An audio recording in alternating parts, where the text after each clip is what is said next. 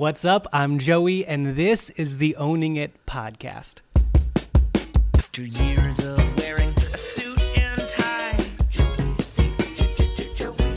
He said, I've had enough of the litigating lie. Joey C.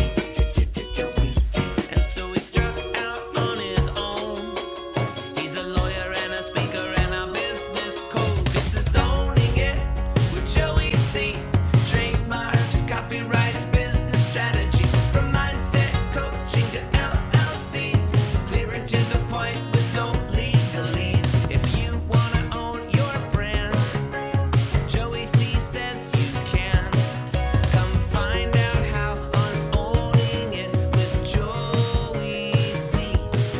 Vitale. Hey, everybody. Welcome back to the, what is this called again? The Business Growth Advantage show, where we're in the middle of a rebrand. And I'm so excited to have my friend, coach, mentor, Melissa here, because I feel like so often, if like I were to ask somebody how they were doing, they would say fine. And I think the business owner equivalent of that is like, hey, how's business going? And people say fine.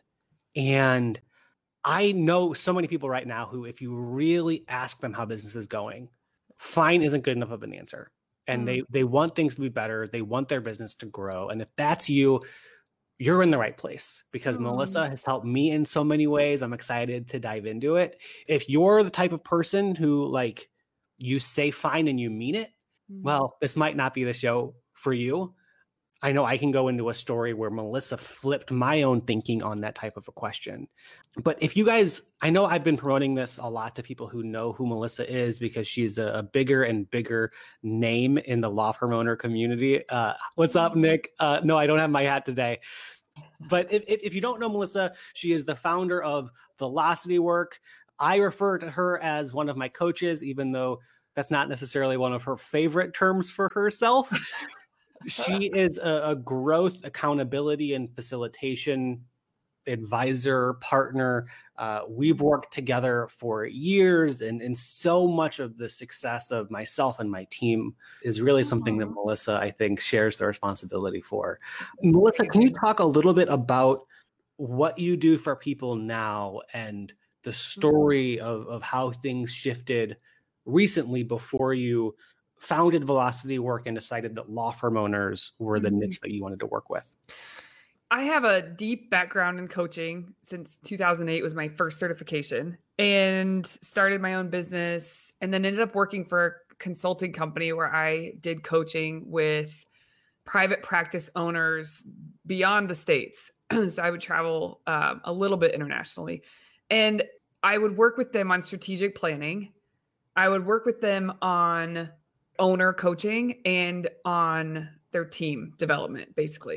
So that was my role in the company. Eventually, I was traveling full time and I wanted more freedom. I really loved the work I was doing, but I could see holes in it. I knew that there were ways to improve it, but working for a larger company was hard to get any of those changes made. Yeah. So I thought, okay, I'm ready. I can go. I'm ready to do this kind of work on my own. So I left and I started Velocity Work, and I didn't know exactly who I wanted to work with. And so I just was, a small business in general. And that's actually in that era is when I met you. And then about a year after working with you, I just decided I was going to do law firm owners only. It translated really well into my understanding of, what it's like to own a practice and to build that from the ground up and grow pretty sizably. So it was just like, okay, finally I found my people. These law firm owners are, in my opinion, some of the most amazing humans who have the courage, or maybe that isn't the word they would use at the time, but they did have to exercise some courage to hang their own shingle, start their own thing, not do the typical route with big law or working for someone else. I love these people. There's, you have 2 full-time jobs. You have law, and then you have building the business. Yeah. And that's really difficult to navigate, especially if you don't know how to build a business. It's just fun to work with these people and help them find freedom in their own ways and on their own terms, and grow beyond their wildest dreams, not at the cost of them. So yeah. Well, I know so many people in the in the groups that I'm involved of Velocity Works, that the people who work with you love your approach to things, love your personality around things. If you're another law firm owner, by all means, continue to tune into this conversation because it's going to be particularly relevant to you. And I know that Melissa has a couple of different ways that she can help law firm owners specifically. If you're not a law firm owner, though, continue to stick around, lean in, because the stuff that we are working on that we're going to be talking about, I know has helped me more universally. And I know that it applies to my business owner clients, friends, colleagues outside of the law firm owner setting. Yeah. I mean, these are, I told you earlier, I was just focusing on small business. Yeah. If it was easy to market that, I would have stuck with that. And the reason I say that is because these principles are not just for law firm owners. Right. I just happen to help law firm owners implement these things and grow. I'm just making the point that if you're not a law firm owner and you're listening to this, there's still going to be good conversation and takeaways. It's not law specific, Yeah. And on that note, one of the things that I love about you is you're so dedicated to really listen to not only the problems that your clients are having or the people in your programs, but the obstacles that they're facing as you're helping them and what's making it more difficult. Whether people are inside your programs or not, what do you think are the biggest mistakes or traps that are in the way of business owners growing their businesses? I think the one that first comes to mind is just being caught up in the busyness of it all. I think, we have the best of intentions and we have places we want to go and things we want to do and projects we want to implement. And even if you don't have that, but you want to get there and you have that seems very far away and we just don't start. We don't do the things. And even if we start, we don't finish. And it's because there's a lot to juggle. So if you're with lawyers specifically, if you're a lawyer and that's a big part of your job is lawyering, it doesn't leave much time unless you deliberately change that. It doesn't leave much time. No one's going to hand you the time to go work on your business, right? That doesn't happen. It's easy to get caught up in the success. The very thing that creates your own success is the very thing that will squash you if you aren't careful, because it's just how you manage it. So I think you're asking about maybe, I think you used the word mistake. I think it's just easy to get caught up in the spin of lawyering. And even if you do spend some time on the business, are you doing it in a way that moves the needle? That's tough without a coach or facilitation. I think that would be the main one that stands out. Yeah, I was so lucky to have connected with you early enough on in my journey as a business owner to where I didn't really have to do a lot of kind of course correcting in terms of this idea of quarterly planning and identifying what are these areas of focus that we are going to commit to throughout the quarter. Yeah. And it was still a real challenge quarter by quarter for me and eventually my team to say, even if we're midway through and this doesn't seem to be as effective as we thought, or we think that there's this new idea that now we want to make a priority, we're going to see it through to the end of this quarter. Yeah. Stick with your plan. Yeah. Okay. So that's another mistake, I guess. That's a good one. That's so common. So even if you do make a really great plan, then halfway through the quarter or at some point along the way, you change your mind or your focus switches, and it's sneaky. Sometimes it's not even intentional. Sometimes you're not saying, I'm going to leave this in the dust and I'm going to go over here. Sometimes it is that, which you have to stop doing that. And the reason, even if you're right and it wasn't the right thing to pick, you have to change your behavior around sticking with your stuff. There's that. And there's exceptions, of course. There's always exceptions where if it really makes sense to pull out of a project, but typically it's not going to hurt anything if you actually finish that stuff. So finish it and then get on to the thing that is in your mind. It's people they get started and they switch their focus. If it's intentional, it's one thing, but sometimes it just slips away and they allow it to slip away or fall out of focus. That's just another way of quitting on the project. Yeah, that's another big, quote unquote mistake. I'm saying mistake. It's human. But Yeah. this is the kind of Yeah. stuff you have to start to override, because if you're going on default, you'll spin in this cycle, and you have to start to override that and create a new normal for how you operate so that you can get where you want to go. Yeah. I know you have a framework that really goes through some of the stuff that we've already started talking about. Can you break that down? Because I know it's a huge part of what's inside your program. Yeah. Helping people. So I call it the focus forward framework, but it's essentially 3 parts. You have to aim specifically, know exactly what you're shooting for. You could define that many different ways. It doesn't have to be this beautiful vision statement. It just needs to be some bullets of like what you're trying to, like, what's the destination in your GPS, basically. Once you can figure that out, then you can reverse engineer and you can make a really great plan to get you there. Is your plan going to go just how you planned it? Absolutely not. But that's not the point. You still have to have a plan to follow. So making a really great plan. And then the third piece is honoring the plan. I think with facilitation, part 1 and part 2 are easier than part 3. Part 3, like part 1 and part 2 can happen in a pretty short span of time, like a work session, right? Like where you sit down and you get clear. Yeah. But the third part of honoring the plan, that takes all quarter. So, or, however long you're making your plan for. And that is a long time for your brain to stay committed and focused on something. And that, I think that is where, I think facilitation and coaching is really helpful for part 1 and part 2, aiming and making a plan.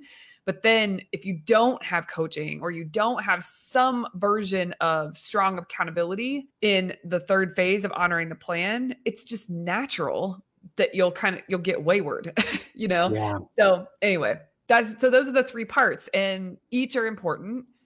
If you don't have a plan, there's no honoring, right? So yeah. So each are really important. Well, and in terms of like the human nature aspect to the mistakes on this, I feel like at least what's been true for me, and I've seen it in my team, and I've seen it in the people that are inside of Velocity Work, when we're in the process of honoring that last step and we're falling short in certain instances, I think it's always going to be a default for people to make that mean something. Yeah. And attach emotion to us failing or not getting the thing done or whatever it is. Yeah. And what I love about what you do in different ways is you acknowledge that that's going to happen and help us get better and better at identifying when it happens, pulling ourselves out of it, and saying, what can we do to be constantly kind of resetting the dial there, making it more objective and recommitting to honoring the next time. To me, the honor step always seems like a bunch of micro recommitments to the honoring. Totally. With planning, there's a macro version of planning, and then there's a micro version of planning. So macro, what needs to happen this quarter? What are the priorities? What needs to happen every month? But then there's the micro, like, how are you going to spend your time every day in order to do those things, right? Yeah. Like you have to look more closely at your day and your weeks. Going to honoring the plan, if you don't really have that, you'll be a little lost. You won't be as efficient or as effective as you could be because you didn't plan how you're going to spend your time that lines up with where you want to go. There is an element of that, and knowing that sometimes when you're planning your days and weeks, it's not going to go well. And you learn from that, just like you're saying, like, just get objective. And there is not any value, like there's no upside to beating yourself up or thinking you should be different, or like whatever the critical talk we all have, all of us have it, that you have to learn how to quiet that down, or just don't give it the weight that we tend to give it, and then get objective. Look at the facts, make it facts, not feelings. What exactly went wrong here? Did I not plan well enough, or did I just not honor the plan? Like I could have, but I didn't. And just get objective and look at it so that you can extract a lesson and do something different as you carry things forward. And that's not easy. No, it's worth it, but it's not easy. Yeah. And I think what I love about your framework is it's basic enough to kind of cover all of these complexities that can pop up inside of it. And one thing that I know, again, I've done and I've seen others do is as much as we as business owners might like to complain about planning things and say that we're creative entrepreneurs and we just like to go out and do, there's something appealing about the planning stage of being more internal, focusing, you feel like you're working on the business, not in the business, but you haven't yet got to the honor stage where you're executing on what the plan is. Yeah. And I love that you help people kind of cross that line into the honor plan so people don't stay in tinkering mode with different ideas that they have that then they're too afraid to push play on. Yeah. Tinkering mode. I like that. That's really good.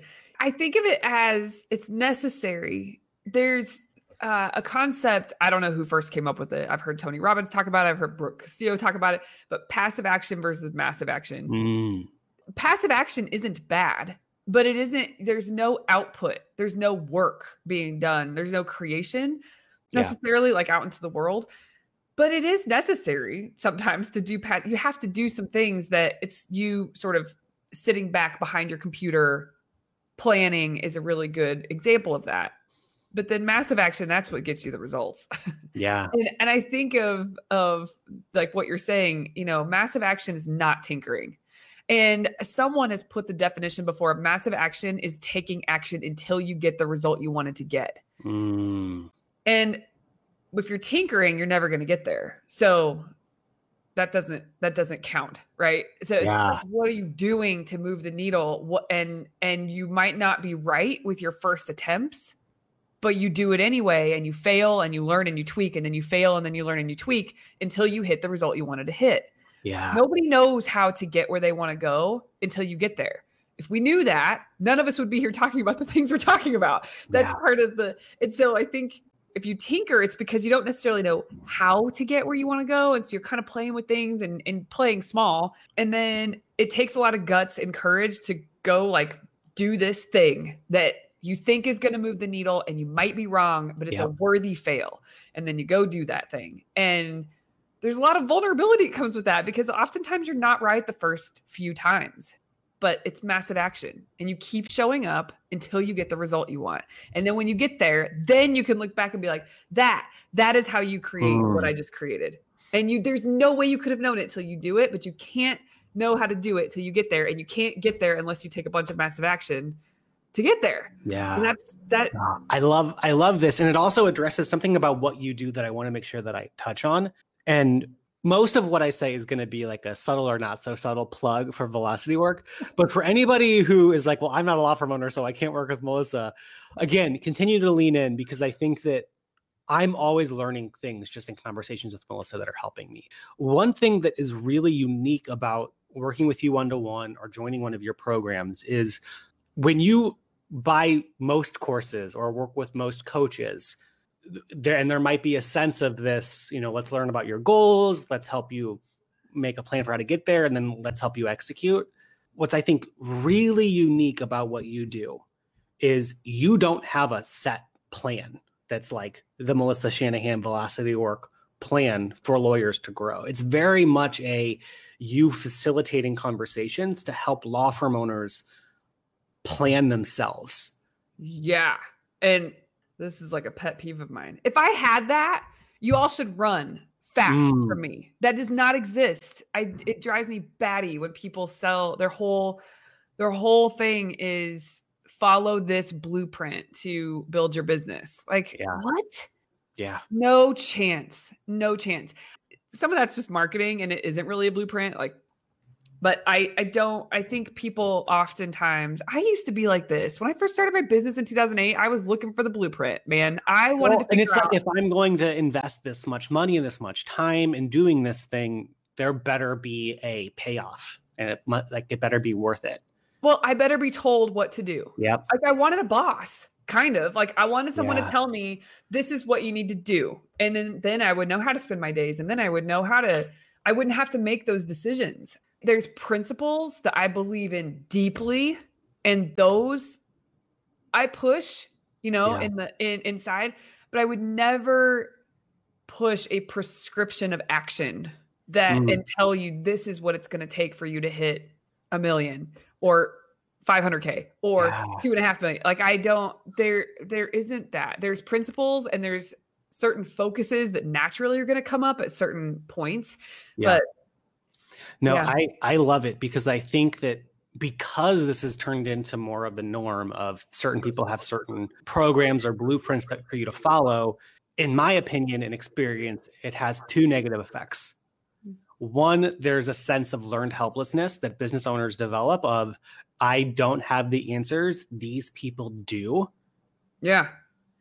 And so it can really take the confidence and empowerment and knowledge that business owners, I think, do have. Yeah. Like these other velocity work, other coaches, whatever, like they're not partners in your business. Mm-mm. They're not responsible for your results. The other thing that I think happens, and again, I think one of the reasons why I've continued to stick with you is because I think the types of coaching programs and investments that do have more prescriptive blueprints to follow become much more difficult to stay in alignment with when you start looking at other people for help. I've had to turn back the dial on certain coaches that I was paying attention to or certain programs that I was investing in because I felt bad telling them, oh yeah, I'm not going to do it that way. Mm-hmm. I operate from the place and the belief that every client I work with has it in them to figure out their own answers. And it doesn't mean facilitation isn't really useful. I mean, I do this work and I get coaching. Like, I think that's important to have someone help you make sense of your ideas, test them out, like be smart about putting your ideas into the world about your business or about, whatever. And I do think there's value there, but my job is to help owners find their voice, their path towards their freedom. Any prescription that's going to be given in terms of a bunch of action and what you should execute, there's just no one size fits all. I'm not saying you won't grow, but you don't have an opportunity to grow on your terms and get really clear about what matters to you, what values you have. All of that can't be taken into consideration with where you have to answer to someone saying, yes, I did X, Y, and Z exactly how you said. Yeah. I don't know. I think I give more credit to the people I work with. You have got it in you. You might need a partner, someone to help you kind of think through things and map things out and get really organized and be able to execute and learn how to be accountable for yourself so that you're executing and you're staying on track, like all of that. But that's you. And my job is to develop you as the owner, not tell you what to do. And I love that you mentioned like vision and values around that too, because it's cool that we're tackling this in like reverse order. Like aim, plan, honor, when we move all the way up to the aim stage again, and we talked about this before we hit the live button, you are so good at trying to pull from people what it is that they really want their business to look like in a way that is free of judgment. Like it doesn't really matter revenue wise to you what they're reaching for. And at the same time, you've got a really good detector for people who might be playing small or might not be thinking this through in a way that can really help make the rest of this way easier. Thank you for saying that I'm good at that. I just keep fishing for new questions that I can pose to people to pull out of themselves what they really want. That's actually not an easy question for people to answer. I've learned over time. Yeah. And I think it's particularly difficult in the law firm owner setting. And I know this is the case for a bunch of other businesses as well, but there is such a wide spectrum now of different types of law firm owners and the types of firms that they're building and what they're reaching towards. Again, like you're not saying that any one of those types of designs for a firm is the be all end all. But I did want to talk to you about like, are there any types of when people tell you what they want or they don't want in their business that might be right for them, but are kind of red flags for you, where it's like, okay, that might be true, but I really want to double down on that before we move forward. And what comes to my mind is like, when someone tells you like, I am a true solo and I want to stay a true solo. So there's two things. What you just said, so we could talk about that. And then the other, which we could get to too, is they have in their head the how. They are not clear on the what. And so I can say more about that. And they're wrong. Sometimes they're wrong and they don't know it. They just have this like vision of how they're going to get to something that resembles what they want. So we can talk more about that. But the true solo, I have a lot of true solo clients in Mastery Group and in sprints, and I love them. I make sure that they are careful about their own language, because being a true solo is not, in my opinion, it's like a circumstance or a fact, but claiming it and identifying heavily with being a true solo will keep you stuck, because you're never really a true solo. If you eventually you can have some help doing some of the admin work. I think if you are watching this video, you are not the person who wants to be doing all of your admin work plus the legal work plus owning a business. Right. If you have anyone helping you, you aren't a true solo. You might be the only attorney, but that's not true solo. So I think true solo, you just have to be really careful identifying with that. You could say, you know, I'm a solo attorney law firm. You can identify in whatever way you want to, but don't cap yourself, because true solos don't typically have the freedom because they're doing it all. Yeah. So you don't need to be doing it all. No one I'm working with, no one actually is a true solo right now that I have. I have worked with true solos, and they're always looking for a VA or they're looking for someone to support them. That's not true solo. Stop calling yourself that. I love that. I love that. We'll clip that out separately, because I agree. I think too many people, I mean, and even in the outside of the law firm community, are talking about being a solopreneur or whatever it is, or saying like, I want to be able to build and grow my business, you know, without having a team. But like, what exactly does that mean? Where are the boundaries there? And so what you're saying, one thing that I know from coaching is when you say blanket statements, you are hurting yourself. It doesn't help to say blanket statements. Like, what do you mean by what you said? Specifically, tell me how many hours of support do you want for admin a week? Okay, well, now you're not a true solo, right? That's not what that is. What'd you say? The sentence you said, I don't want a team. Is that what you said? What do you mean by that? Yeah. You don't want to manage a big team. You don't want to manage two people. You don't want support. Is that like, what do you mean? But so I think the clearer you can get, anytime you notice a blanket statement or a thought running through your head that's seems specific, it plays specific, but it's not. Like, what would it look like if I was a fly on the wall? What would it look like? And so I think if you could, the clearer you can get on that, then you're working with real stuff instead of just blanket statements. Well, and can I say one more thing? Yeah. This kind of goes into the same idea that of the flip side. I was going to say, people tend to tell me in consults, for example, when I'm just getting to know them, and they'll say, like, what are you shooting for? What do you really want as an owner? I want to have 2 associates and 2 paralegals, and they tell me about the team, so to speak. And then they tell me, I'll ask specifically, what revenue, or like, what do you want to take home? What do you want to be able to take home as an owner? Okay, what does that mean the business needs to do in terms of revenue? And we'll talk through that. And the revenue that they're telling me does not require 2 associates and 2 paralegals at whatever. So it's almost like they get attached to a vision of what they think freedom looks like. And my encouragement to everybody is, don't get caught up in how you think you're going to achieve freedom. Just put the destination in the GPS in terms of the end game, like what is freedom? So can I give you an example here?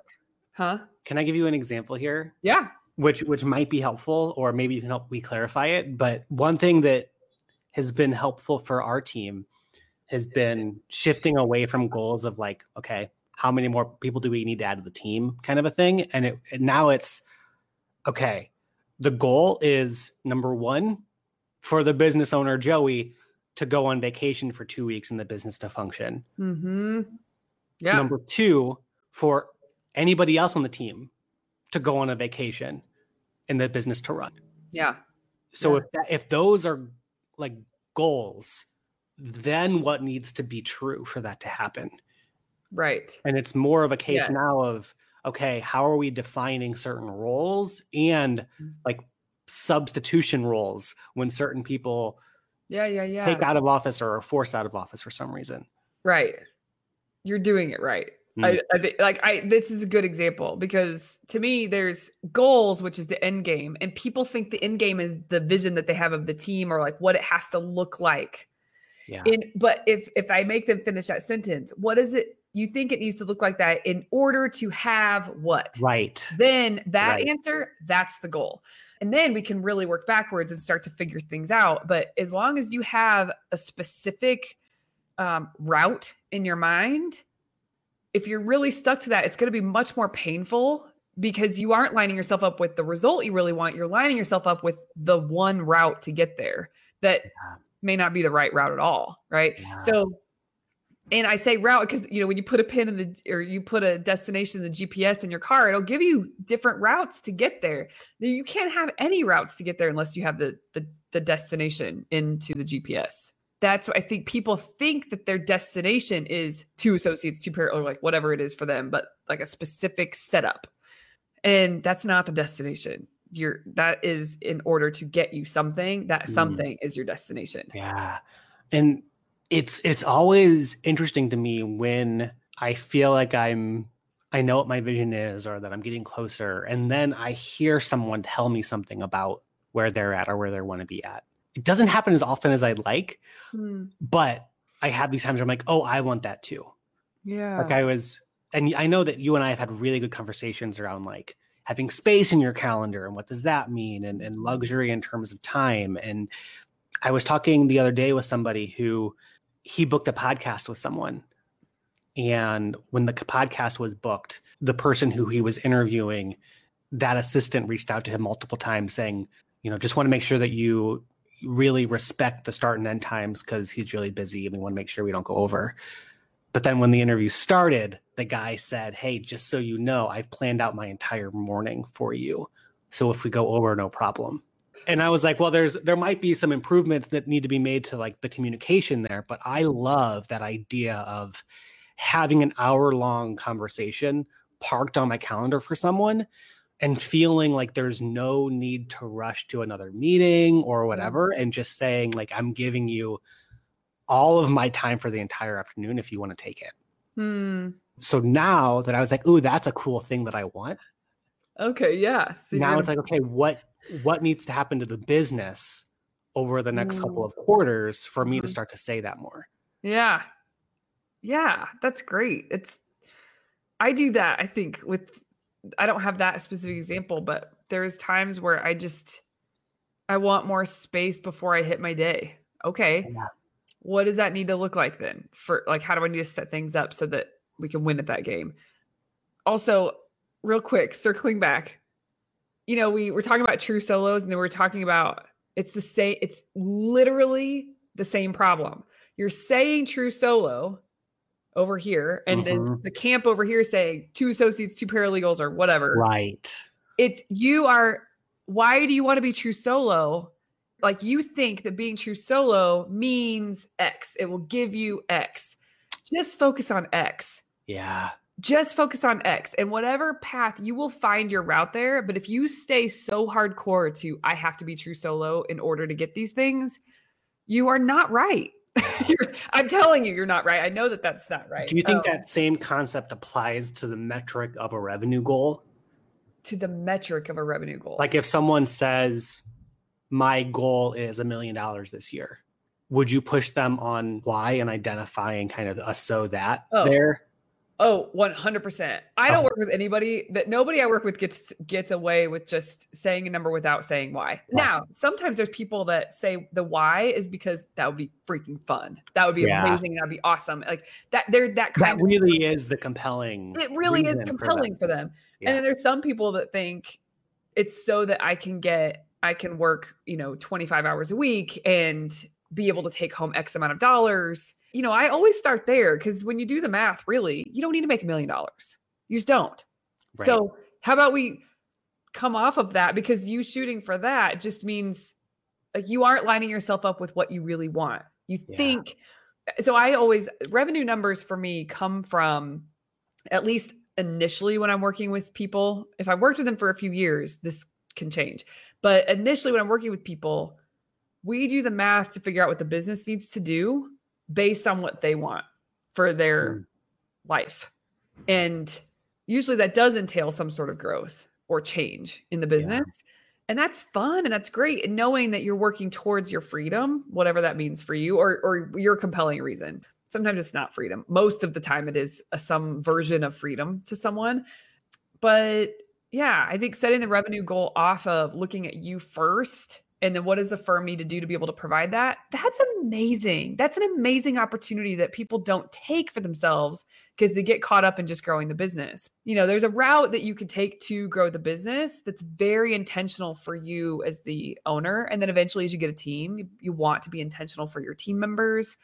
And what does that look like? What does the business need to do to support such a really healthy, thriving relationship inside? And then once you've been doing it for a while, like I have clients now that they've got all that dialed in. They have the freedom, they have the team, and now it's just like, let's see what we're made of.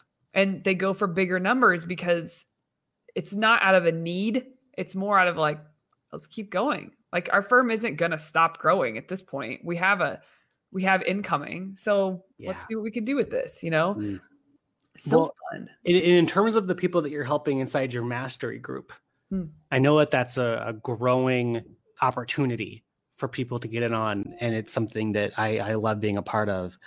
And there are a lot of words you can attach to a program like Mastery Group. Something that comes to mind for me is just the accountability aspect of being in that group. And again, like everything else that we've talked about, you take the topic of accountability to a really thoughtful level. And I think that one thing that we're seeing across the board in business communities, including law firm owners, is this vocalized demand for accountability.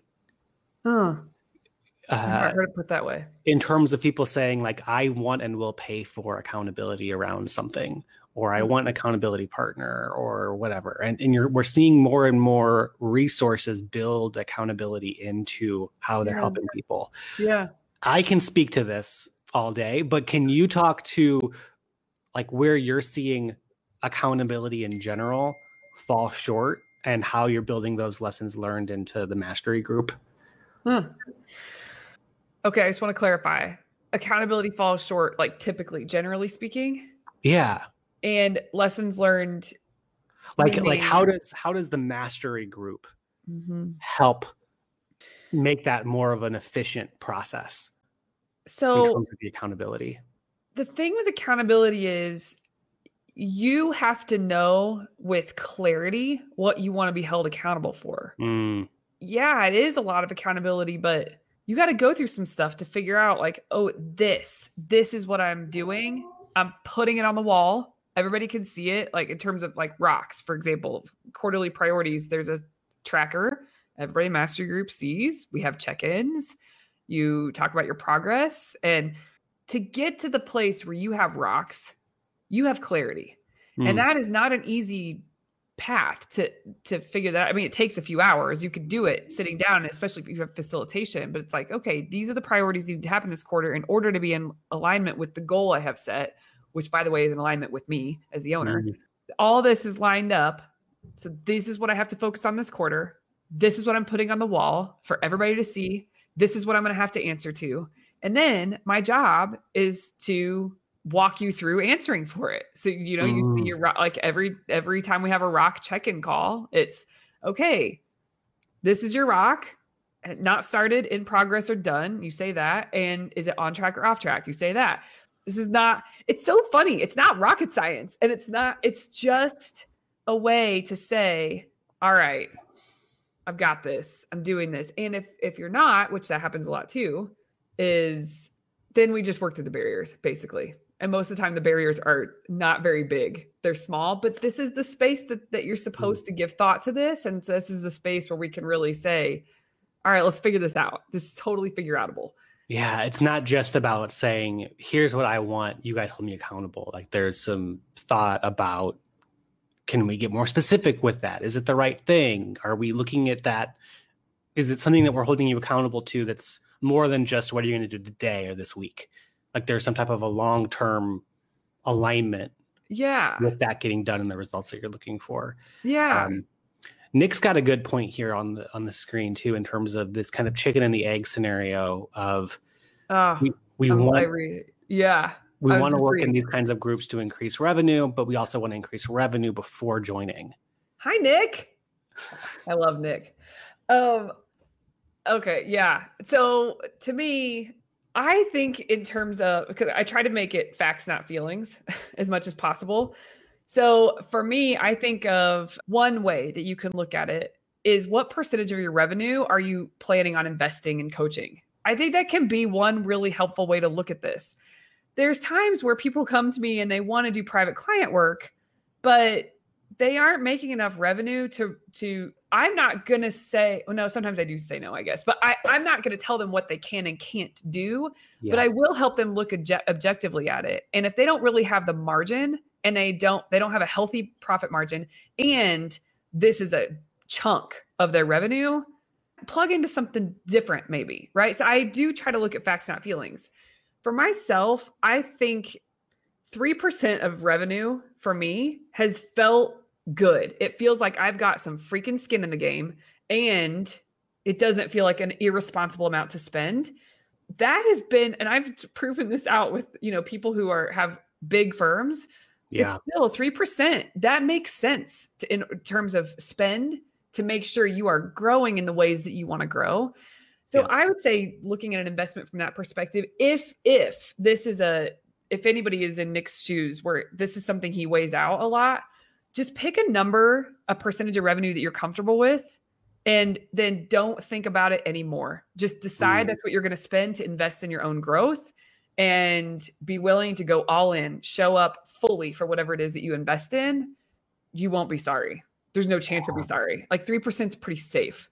I think that's an easy go-to answer if someone needs like facts and numbers in order to enter the game. Once you enter the game and you start seeing the return on your investment, you don't think so hard about percentages. It just feels like, yep, that's the next step. I'm going to pay that for the next level. Yeah. And I think once you figure out what that budget is, even if it's zero, coming up with a plan of some paid or free resource and sticking with that as the plan. Yeah. I know a lot of my coach friends are struggling because they're in 4 or 5 different masterminds. That's insane to me. I get it though. And again, I used to do this when I first had my business. I would like join this and I would join this. And then you end up just taking a bunch of passive action. You're learning behind the scenes, but you're not growing. There's too many voices, too many opinions. It's just too much. So too many inputs into your head, and there's not enough output into the world.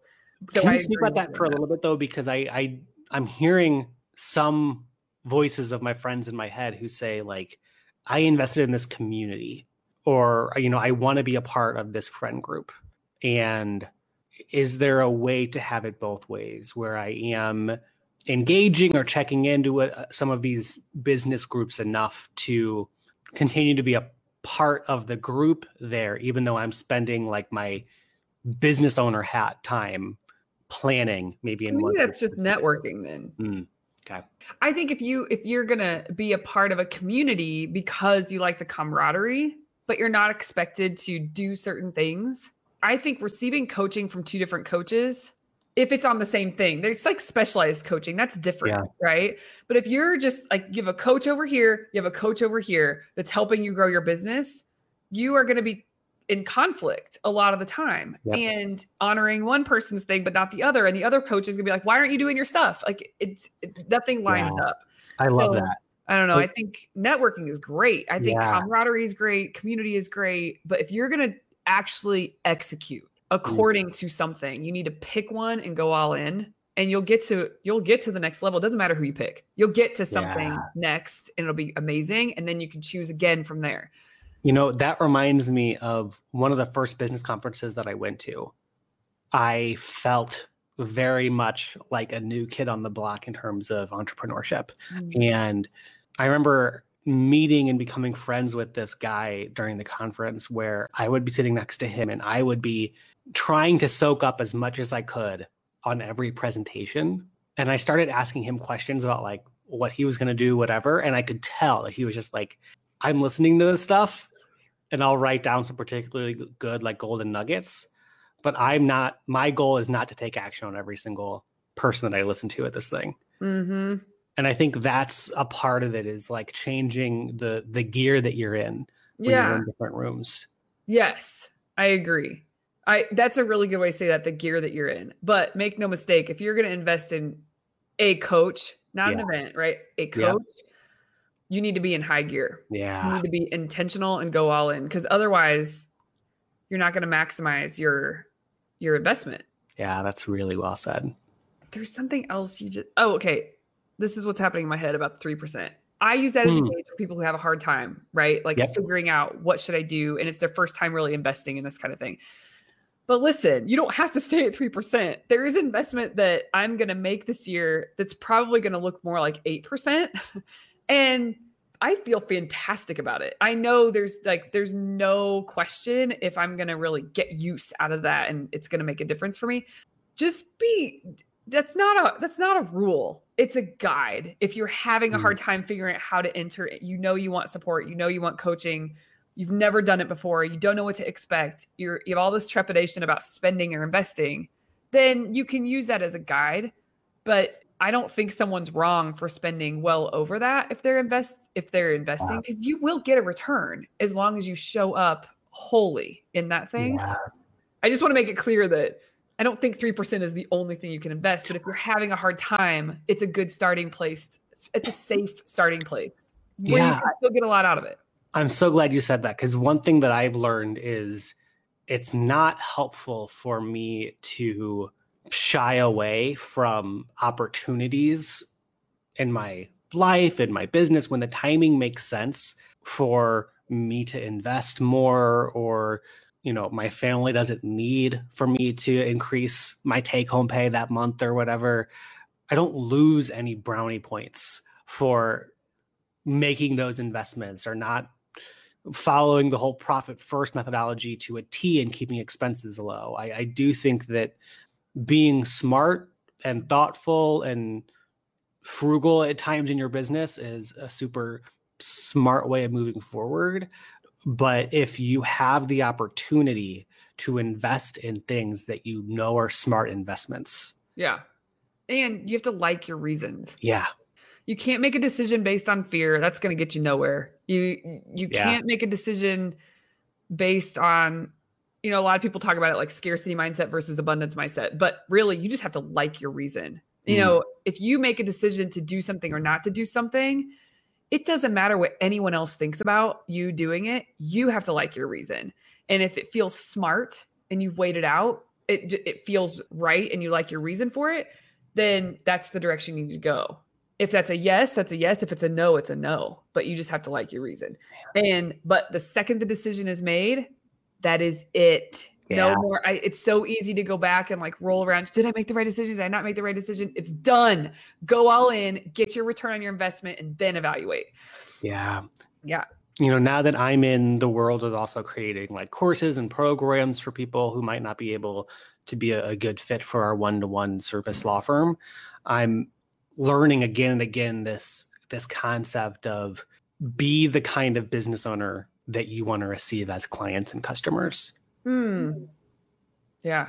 I'm seeing a lot of my course creator friends, for example, get stuck in this cycle of being frustrated and complaining that customers are backing out or are canceling payment plans or whatever. And meanwhile, they're talking about the same types of issues themselves. Oh, fascinating. That's so fascinating. It doesn't surprise me at all. Yeah. It's just interesting observation. And that happens across the board with different types of business owners and industries. But I think that, and maybe we'll end here, but there's a phrase that you use, and I always forget the wording. I know that you didn't coin it, but it's like, what is this concept of when we're raising complaints or when we're talking about things that we don't like.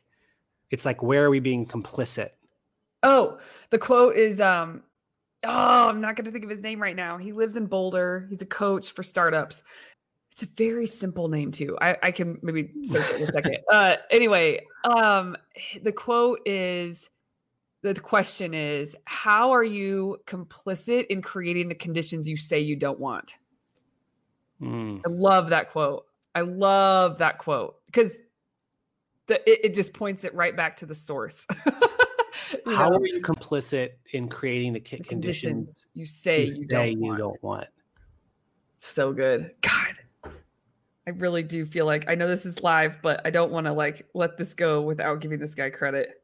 No, it's all good. And a way that I've heard that, and it always comes back to me, is like, where is the payoff in my complaint? Okay. It's kind of a cousin to that idea of, how am I benefiting from this complaint that I'm saying? And like, when something that I hear a lot, again, in the lawyer community, is like, it's really hard to find good work these days. And that might be true, but it's also a really subtle pat on your own back. No upside in thinking that thought. None. Well, the upside is it's kind of an ego boost of it's not a net positive. It's a net negative to think that. Yeah. There's no upside. This is discipline and training. Like, even if you could prove it true, who freaking cares? Do you want that story? Do you want to keep going with that? You have to flip it to create, where is their upside? Result wise, where is their upside? Because you're right. There's a payoff because it justifies why you're not busy. It just, like, there's all these things where it makes you feel better about your situation. For me, my wife, Kat, and I talk about this a lot. So for us, usually the payoff is, it means we get to be right about something. Totally. And so now one question that we just know to ask each other, and Kat's got it written in her office, is, do I want to be right or do I want to be effective? I like that instead of happy. I'm really glad that word wasn't happy. That doesn't surprise me. Your wife is amazing, and she definitely, that doesn't surprise me that I love that. And she got that from one of her supervisors that she works with. But it's, I think, and you and I have talked about this too, like, in order to achieve this macro freedom that we want to achieve, are we willing to give up these micro freedoms and these things that, make us feel better or whatever? Like, am I willing to take the dog out, which feels like a chore, in order to work from home and have the flexible schedule that I have and have Feeny? You are like, I have a different language for it. What you're saying is exactly what I mean when I talk about delay gratification versus instant gratification. Yeah. Like, you have an urge to do something in the moment that isn't going to give you a net positive result, like the result that you really want. So you answer the urge, you play small, and it's a net negative. But then if you don't, and you don't give into that instant gratification, you delay the gratification in that moment, you line yourself up more with where you want to be. It's just like what you're saying. Like, I love these conversations, and you guys feel like doing it. This is why I love being in Melissa's orbit and being inside of her programs, because you get this kind of helpful. It's like being part of a podcast in real time that is helpful instead of just listening to somebody else's podcast. I've never heard it put that way. That's really good. I love the conversations that you and I have and that I have inside your groups. Speaking of your groups, can you talk to everybody more about Mastery Group and any links or next steps you'd recommend for people who might be interested in that?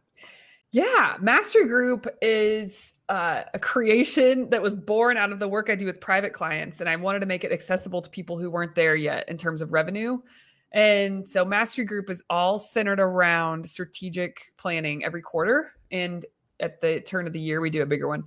Strategic planning, it's focus forward framework. Like, you have to know what you're aiming for. You have to make a plan to get there. We focus really hard on the quarter in front of us. We reverse engineer down, focus on the quarter in front of us, and then honoring the plan, which those are weekly coaching calls. And sometimes there's workshops, like just support and resources and accountability to stay on track for what you said you wanted to do.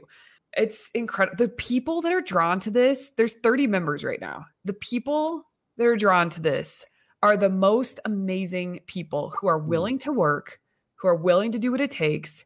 Every program has some people who are more engaged than others. I can honestly say there's 4 or 5 people that I don't interact with that often.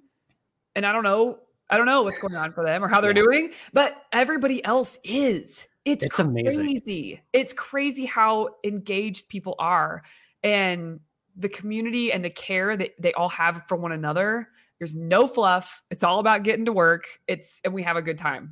So yeah, people can learn more about that. And it's for firms that are under $1 million, really. But it's velocitywork.com/join. If you want to learn more about it, you can go there to get some information. It's so fun. It's incredible.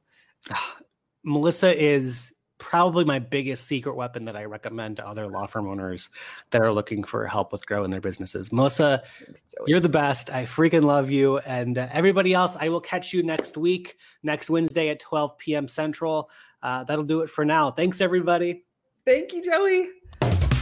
All right, has this episode motivated you to take some action on the legal side? Well, good. Here's a great next step for you. I've put together a free legal training that people have legit been raving about. I just got a DM telling me that this was the best legal presentation they've ever seen. Yes, you heard that right. Best legal presentation ever. Okay, maybe that's a pretty low bar, but hey, I'll take it. And another person told me that they've never really had a lawyer who they trusted to recommend to their business friends. But after watching this training, now they know that I'm their go-to guy. So if you're ready to stop being overwhelmed by all the legal stuff, you are gonna freaking love this training. Check it out at joeycvitale.com/trademark, or just click on the link in the show notes. This is owning it. Thanks for listening to Owning It with me, Joey C. Vitale. If you like the show and want to know more, check out joeycvitale.com. And I'm all about spreading those golden legal nuggets. So leave a review and let me know which golden nuggets you picked up from this episode. All right, see you next time. If you want